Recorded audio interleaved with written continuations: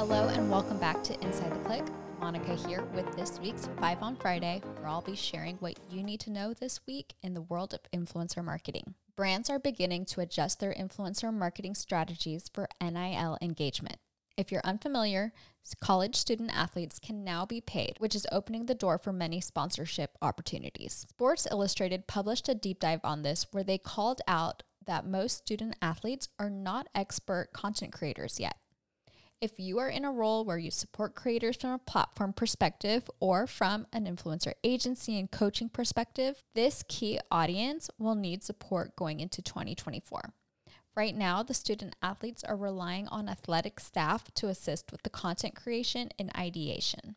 Business Insider published the top 16 micro-influencer agencies and managers of 2023. If you have anywhere between 10,000 and 50,000 followers and are looking to take your business to the next level, this list is definitely worth checking out. To no surprise, key agencies like Estate 5 were mentioned in the article, who have demonstrated year after year a reputation for taking their creators to the next level. Social selling is not slowing down and TikTok is at the forefront. The results of TikTok Shop's first Black Friday are in, and they are incredible, showing that conversion is high. Austin-based makeup brush brand BK Beauty has seen that 35% of their business now comes directly from TikTok. BK Beauty has shipped more orders in November than they did in 2019, 2020, and 2021 combined. TikTok discounts are expected to continue throughout the holiday season, and TikTok is incentivizing creators who use TikTok Shop by prioritizing their videos on the For You page.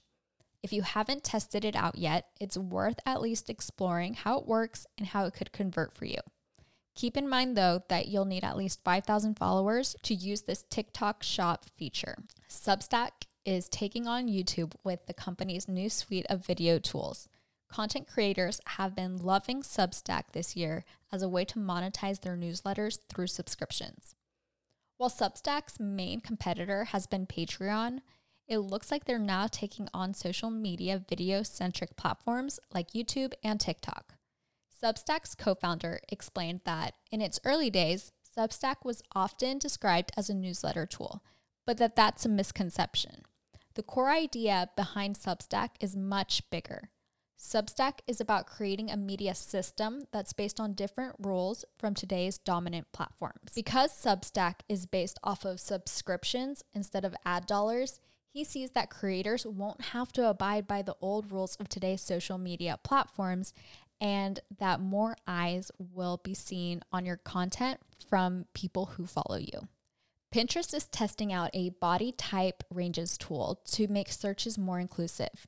This will be a consumer-facing tool that allows users to filter select searches by different body types, beginning with women's fashion and wedding ideas.